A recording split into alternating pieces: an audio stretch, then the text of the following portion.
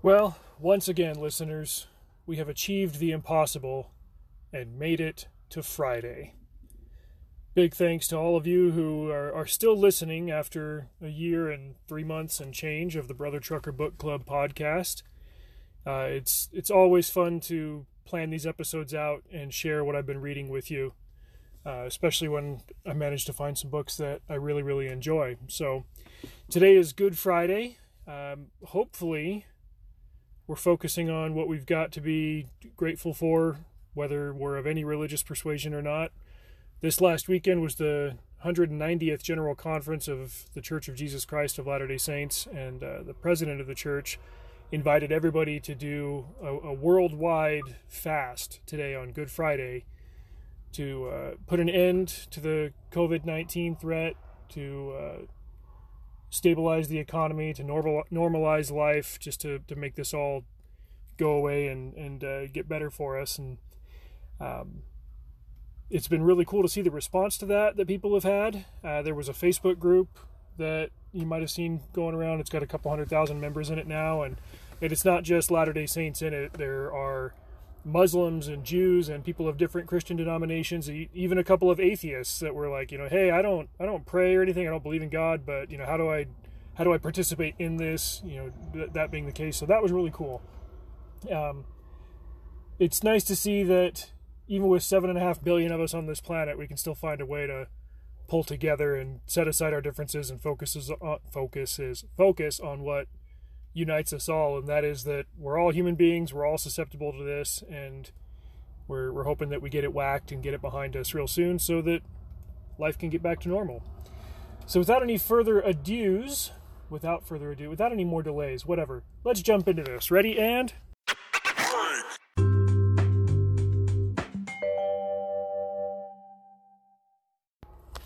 So I've got 2 nonfictions, a novel, and then a quick didactic section, and then today we've also got some mailbag to get to, surprisingly enough. That happens quite rarely, but I was glad to see one come in today, and made me realize that one of you guys had emailed me a while back, and I think I responded to you privately on it, but I never addressed it here on the podcast, so we'll do that, and hopefully get more of those. Ron Chernow, I think I said his name right. It might be, no, I'm pretty sure it's Chernow. He wrote a book on Alexander Hamilton back in the day. I'd say that like within the last 20 years or so. I read it in 2015 when I was doing long runs for luggers and such between Vegas and Reno. It's a 35-hour book, so I bumped up the playback speed and killed it in a couple of days, because that's an 8 or 9 hour run one way in the truck. And just fascinating subject, and Chernow is a very, very detail-oriented biographer, sometimes too much. I feel like there were times in that book that could have gone a little bit faster. Well, he also wrote a biography on J.D. Rockefeller, who is one of those names that you hear all the time, and you get that he was one of these big capitalist tycoons of the early 1900s and blah, blah, blah. And then you know that there's a Rockefeller Center in New York and all that. So I decided, well, maybe it's time I actually read a biography about this guy. I know that he was in oil. And it was like the Hamilton book. It was very, very fascinating. He found a way, Chernow did, to get into all the nitty-gritty details about J.D. Rockefeller's life and illustrate a very, very complete picture of him. I'll just sum up some of it here. His mother was a devout Christian woman, very, righteous and pious and all that. His father was a bigamist and a con man. And that had a long-lasting impact on Rockefeller, because he chose to live like his mom, and he chose to try to make his father's way of life impossible as he went on.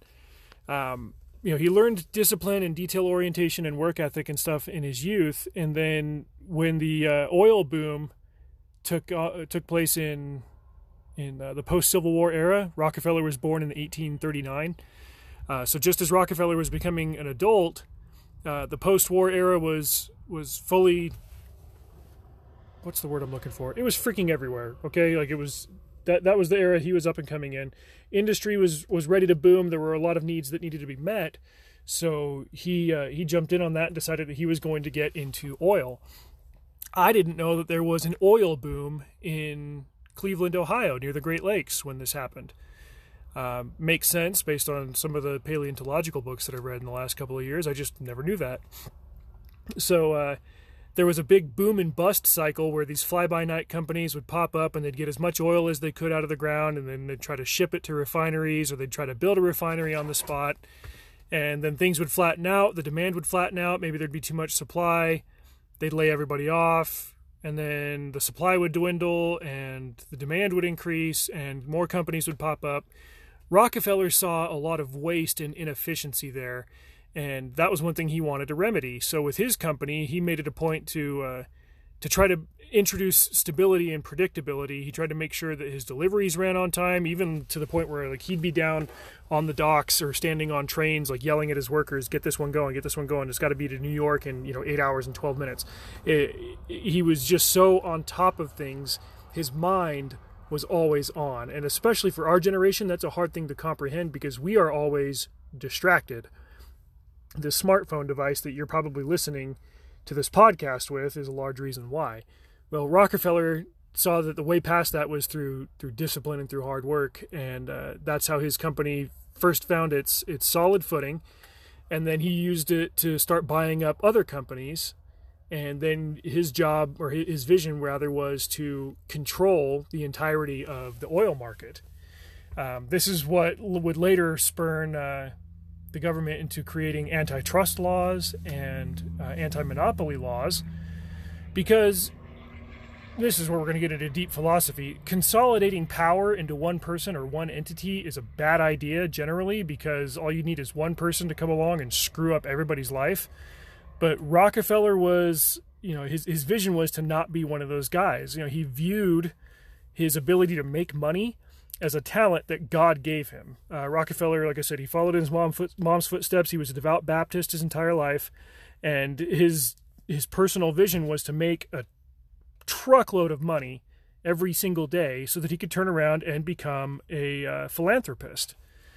And so once the Standard Oil Company was the name of it, became like the name in oil, people started getting ticked off. They're like, well, we want to work in oil, but we don't want to work for Rockefeller. We want to do our own thing. And he's like, yeah, too bad I control all of this, and I'm going to do good stuff with it. He was building universities. He was trying to build schools and institutions that advanced black people, and those institutions kind of got co-opted by people who were real SOBs and made it not work as effectively as Rockefeller's vision mandated. So it was just really cool to see that side of him, that he wasn't just some guy who's like, haha, I am smart enough to become successful and that makes it okay. It was like, I'm smart enough and I'm diligent enough to make this happen, and I want to do good things to it. Another thing that I didn't know was he pretty much invented the practice of modern medicine laboratories and studies and foundations and stuff like that in America and basically in the first world and in the West. Because one of the things that his dad did that really ticked him off was he was a snake oil salesman. He was like I said, he was a con man. And so he'd, slap any number of chemical concoctions together, and people who, in the 1800s were doctors were doing this pretty commonly. What they did back then was little more than homegrown remedies, homeopathy, and just utter bullcrap. It was a few steps removed from witchcraft, and that was it. And so Rockefeller was big into the sciences because he wanted to establish what real medicine was and make it impossible for con men to bilk hundreds of thousands of dollars out of people with fake medicine and lemon juice. And so that's what kind of got the medical research field going, in the United States. There's also segments on muckraking, on journalists who made it their business to go stirring up crap between Rockefeller and people he'd worked with before who, he bought out, and then they got pissed off later that he was more successful than he was.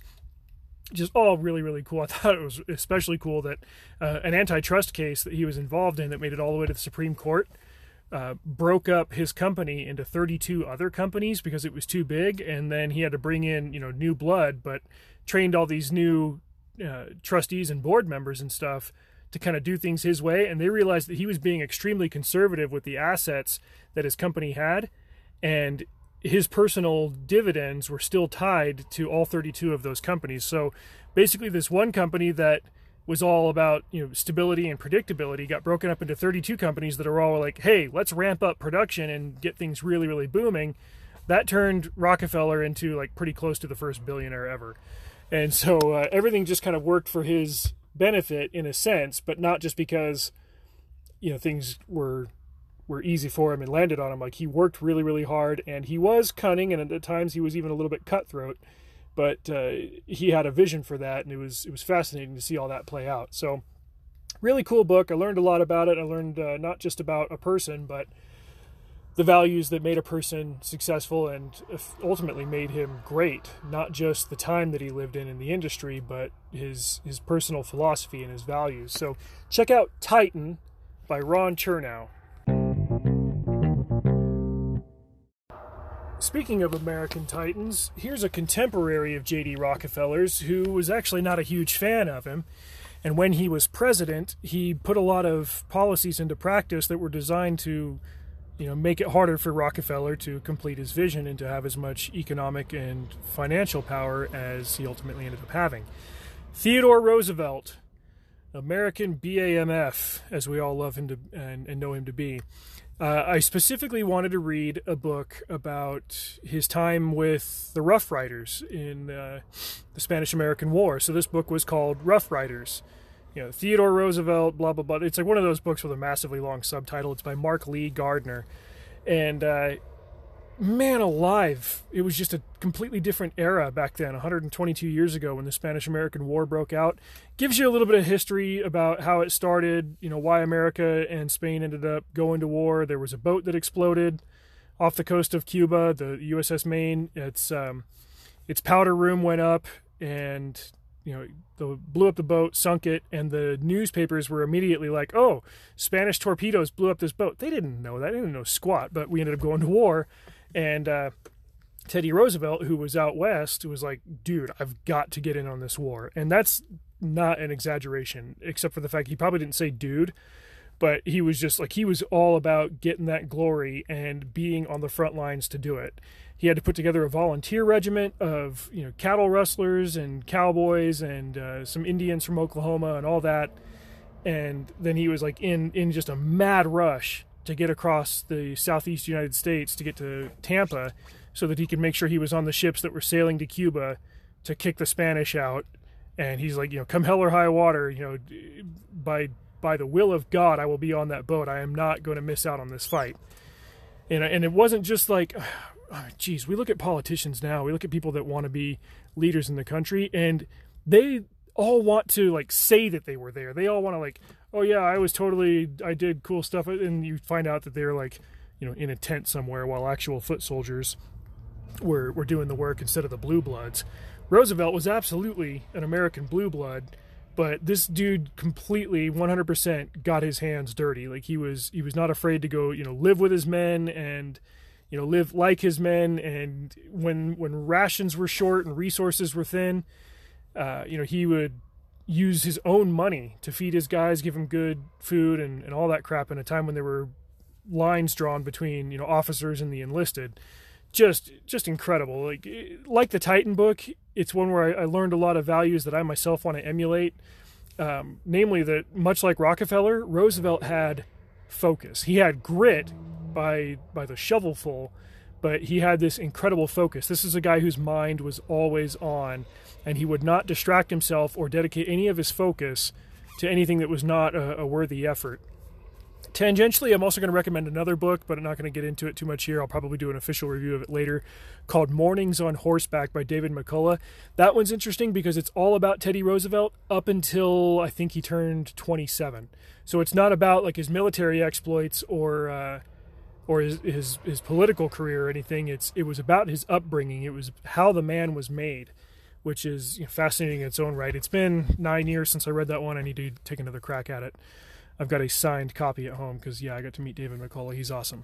But anyway, check out this Rough Riders book by Mark Lee Gardner. It was fantastic. Really good read.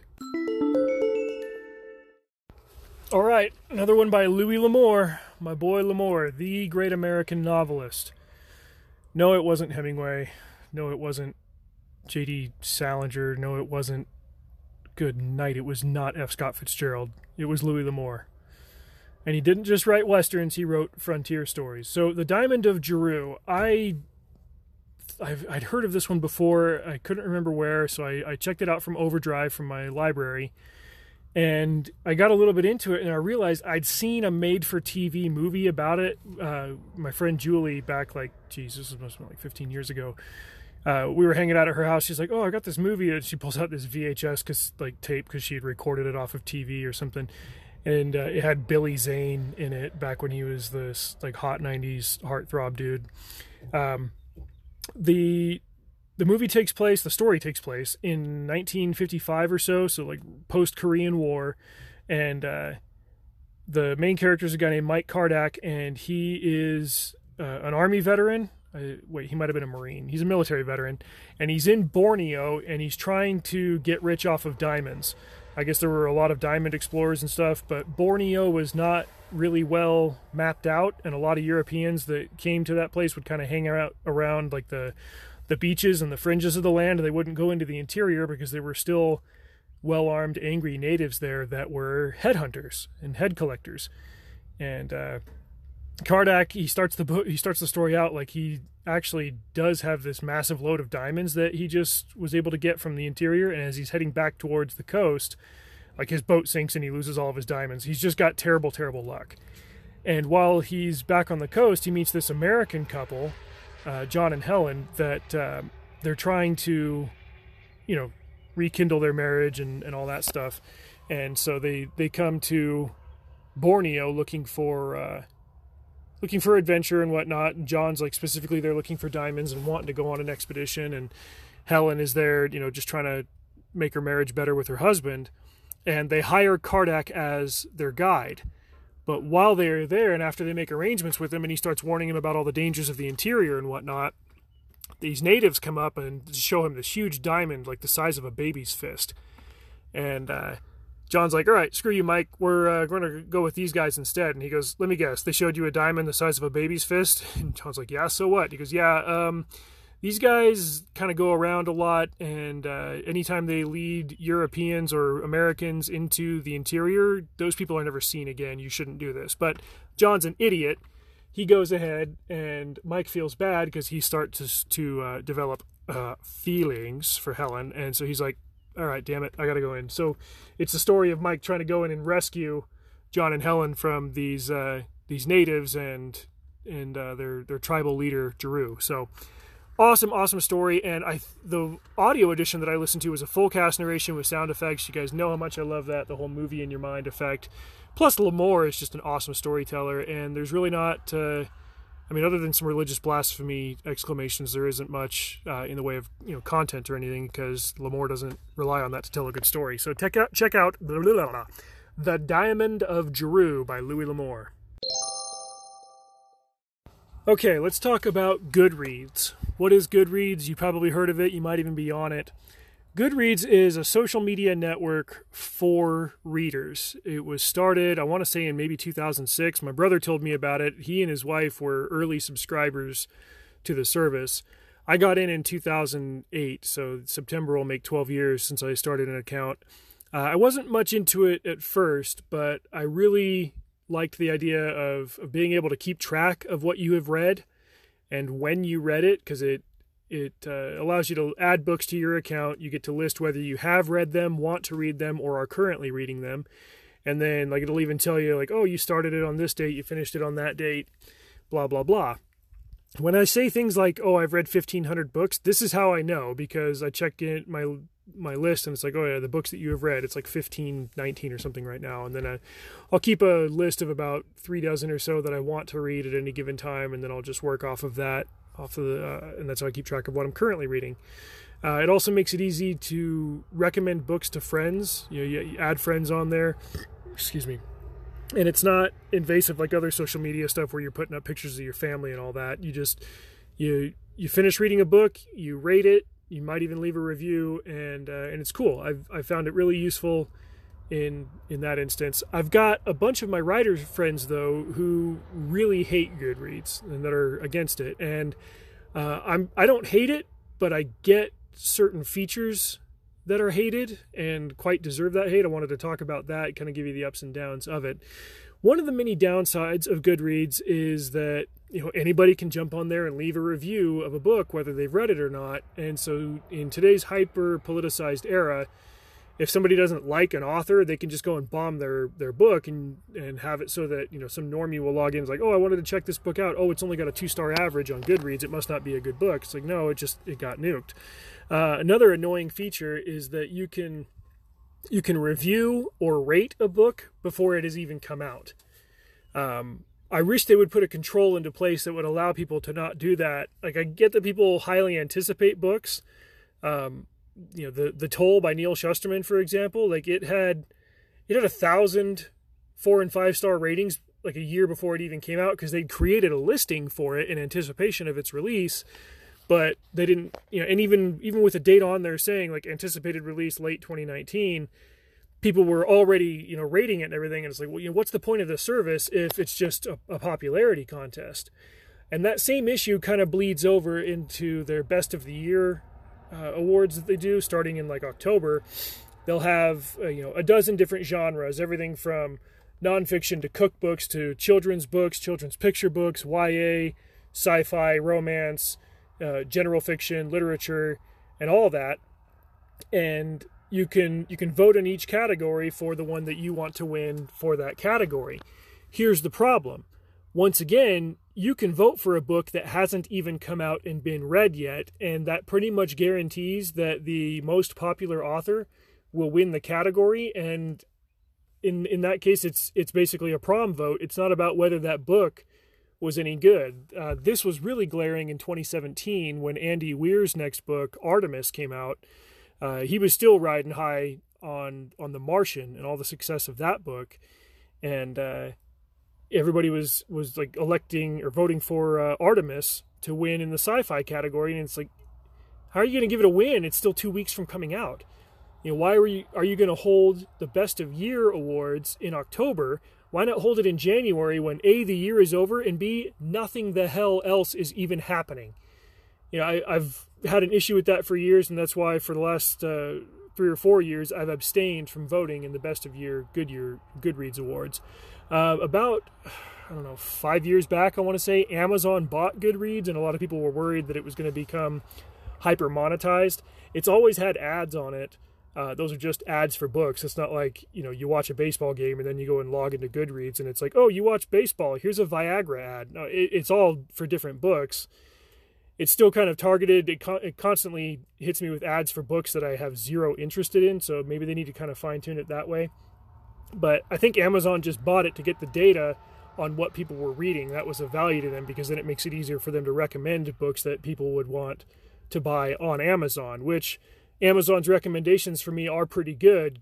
Goodreads recommendations for me pretty much suck.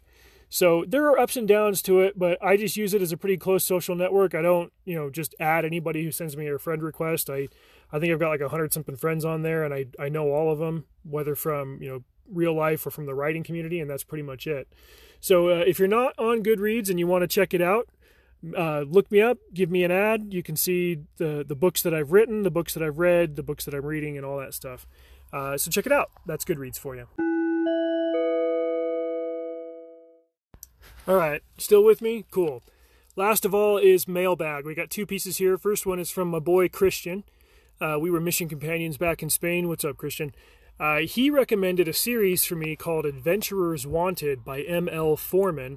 I had actually read the first one of this series back in 2008 when I worked for Deseret Book. I worked at a bookstore in Orem, Utah for 2 years in my college days.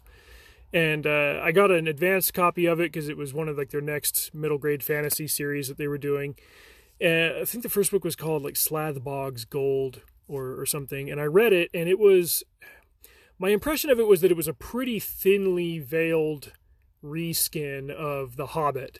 The character was similar to Bilbo. He wasn't bougie. He was an orphan kid because it's middle grade. But there was everything down to, the trolls that turned to stone and all that stuff. It made it, it was still fun and interesting, or at least it would be for the target audience, and that's fine. I saw like the covers of the next several books, and one of them was like very obviously it looked like Gimli standing in front of Balin's tomb in the mines of Moria, and I'm like, all right, this guy's just basically rewriting Lord of the Rings, but if it was suable, they wouldn't be doing it. He's just, maybe it's an homage. I as a writer do that all the time. So I didn't really pay it too much heed after that. Christian read all 5 of them, really, really loved them. So I was thinking about it the other day when I had this idea pop into my head that I've kind of thought it would always be interesting to jump into a book series after it's done, but maybe read them out of order or read them backwards. And I thought, well, I've got access to all 5 audiobooks of this series on the Deseret Bookshelf app. So I'm going to give that a try. Thanks to Christian's recommendation and all this windshield time that I'm getting at work. It'll take me a while, but I'll probably do an episode on this series and on this experiment after I have finished listening to all of them backwards. So there's that one. The next one comes from Ramona Davies, who asks, let's see here. Dear Brother Trucker, thanks for doing the podcast. Love listening to it. I was wondering if you have read any dystopia novels. Okay, so dystopia, let's talk about that. This is a genre that was really popular about 10 years ago, and it has kind of fizzled out, probably because it was kind of overdone and in a lot of ways misunderstood. Dystopia is the opposite of utopia, where, a place where everything's perfect. A dystopia is a place where everything sucks. The Hunger Games was dystopic. It was also more totalitarian. It was pseudo-post-apocalyptic because, the entire world wasn't destroyed, but first world civilization as we know it was wiped way, way the heck out. And there's a much lower population. There's a much greater concentration of control and power. And if you're not inside the power structure, you are brutally subjugated by it. People also counted The Maze Runner as a dystopia. That was more, again, of a post-apocalyptic. I guess you could count it as a dystopia where everything sucks, but a dystopia is more of like a societal organization where everything sucks. I feel like it has more to do with power than environmental or economic circumstance. A book that was recommended to me a lot at the peak of this craze, and this is one that Ramona recommends. She goes on to recommend this series called Chaos Walking. I'd read the first book in it called The Knife of Never Letting Go, and I'm sorry to disappoint you, Ramona. I did not care for that book. It's like set on another planet, and I was kind of expecting there to be a bit more of an astronaut vibe, but it was more of just like, hey, let's go to another planet, but treat it like, going to another continent. There wasn't a whole lot of that going on, which, okay, fine, whatever. Humanity has branched out into space, and we're living on different worlds now, but the dystopic element of this was that the entire colony was male, the entire population was male, and everybody was able to hear everybody else's thoughts all the time. And it's an interesting concept, but the execution proved that, for me anyway, it really didn't branch beyond being anything but an interesting concept, because the execution just made it completely annoying to read. I don't know how the audio works. I tried reading it in print. This is back when I had an agent. She recommended it to me, and I was like, really? This sucks. When you're reading something that is in somebody else's voice, there's like a change in the font, but then it gets even weirder. Like you can hear animals' voices. If there's like a male crocodile in the swamp up the street from your house, you can hear that. The main character, what was his name? Todd. He's got a dog that is always, saying things to him in dog voice. I'm like, oh dude, no. Especially, me being male and knowing what kind of stuff randomly goes through a man's mind, especially a teenage boy's mind. This main character Todd was like 15. I was like, dude, I don't even want to hear that crap when it's going on in my own head. I sure as heck don't want to hear it when it's going on in anybody else's. So I found it to be, for me anyway, not the most engaging concept. I heard they made a movie of it a few years ago, or they tried to, but distribution and the timing of release became a big old hassle because I guess in this story, they do eventually have a female character come in the first. I don't remember this one too well. Like I said, I didn't care for it too much, and I read it 9 years ago. But the main characters are played by Tom Holland and Daisy Ridley, who were really, really busy being, Spider-Man and being in the new Star Wars movies. So somehow in between those projects, they found time to make this movie, and then it never got distributed because, they didn't want it going up against the much bigger tentpole films that these guys have been doing. I don't know if it's going to end up on Netflix or whatever. But to bring it back to your original question, Ramona, dystopia is like any other genre or subgenre where if the story is interesting, everything else is just backdrop. And I've read some of them that are interesting, some of them that weren't, some of them that weren't really clearly defined, that weren't necessarily dystopias, but they were something else, and they were just kind of pitched under that umbrella because people 10 years ago, understood that a dystopia story was going to have a certain flavor to it, and it was a term that made it easier for marketing. But I would say, to bring this all back to the original question, I have, and my favorite dystopia is definitely, hands down, no questions asked, The Hunger Games. I've read The Maze Runner. I really enjoyed the first one.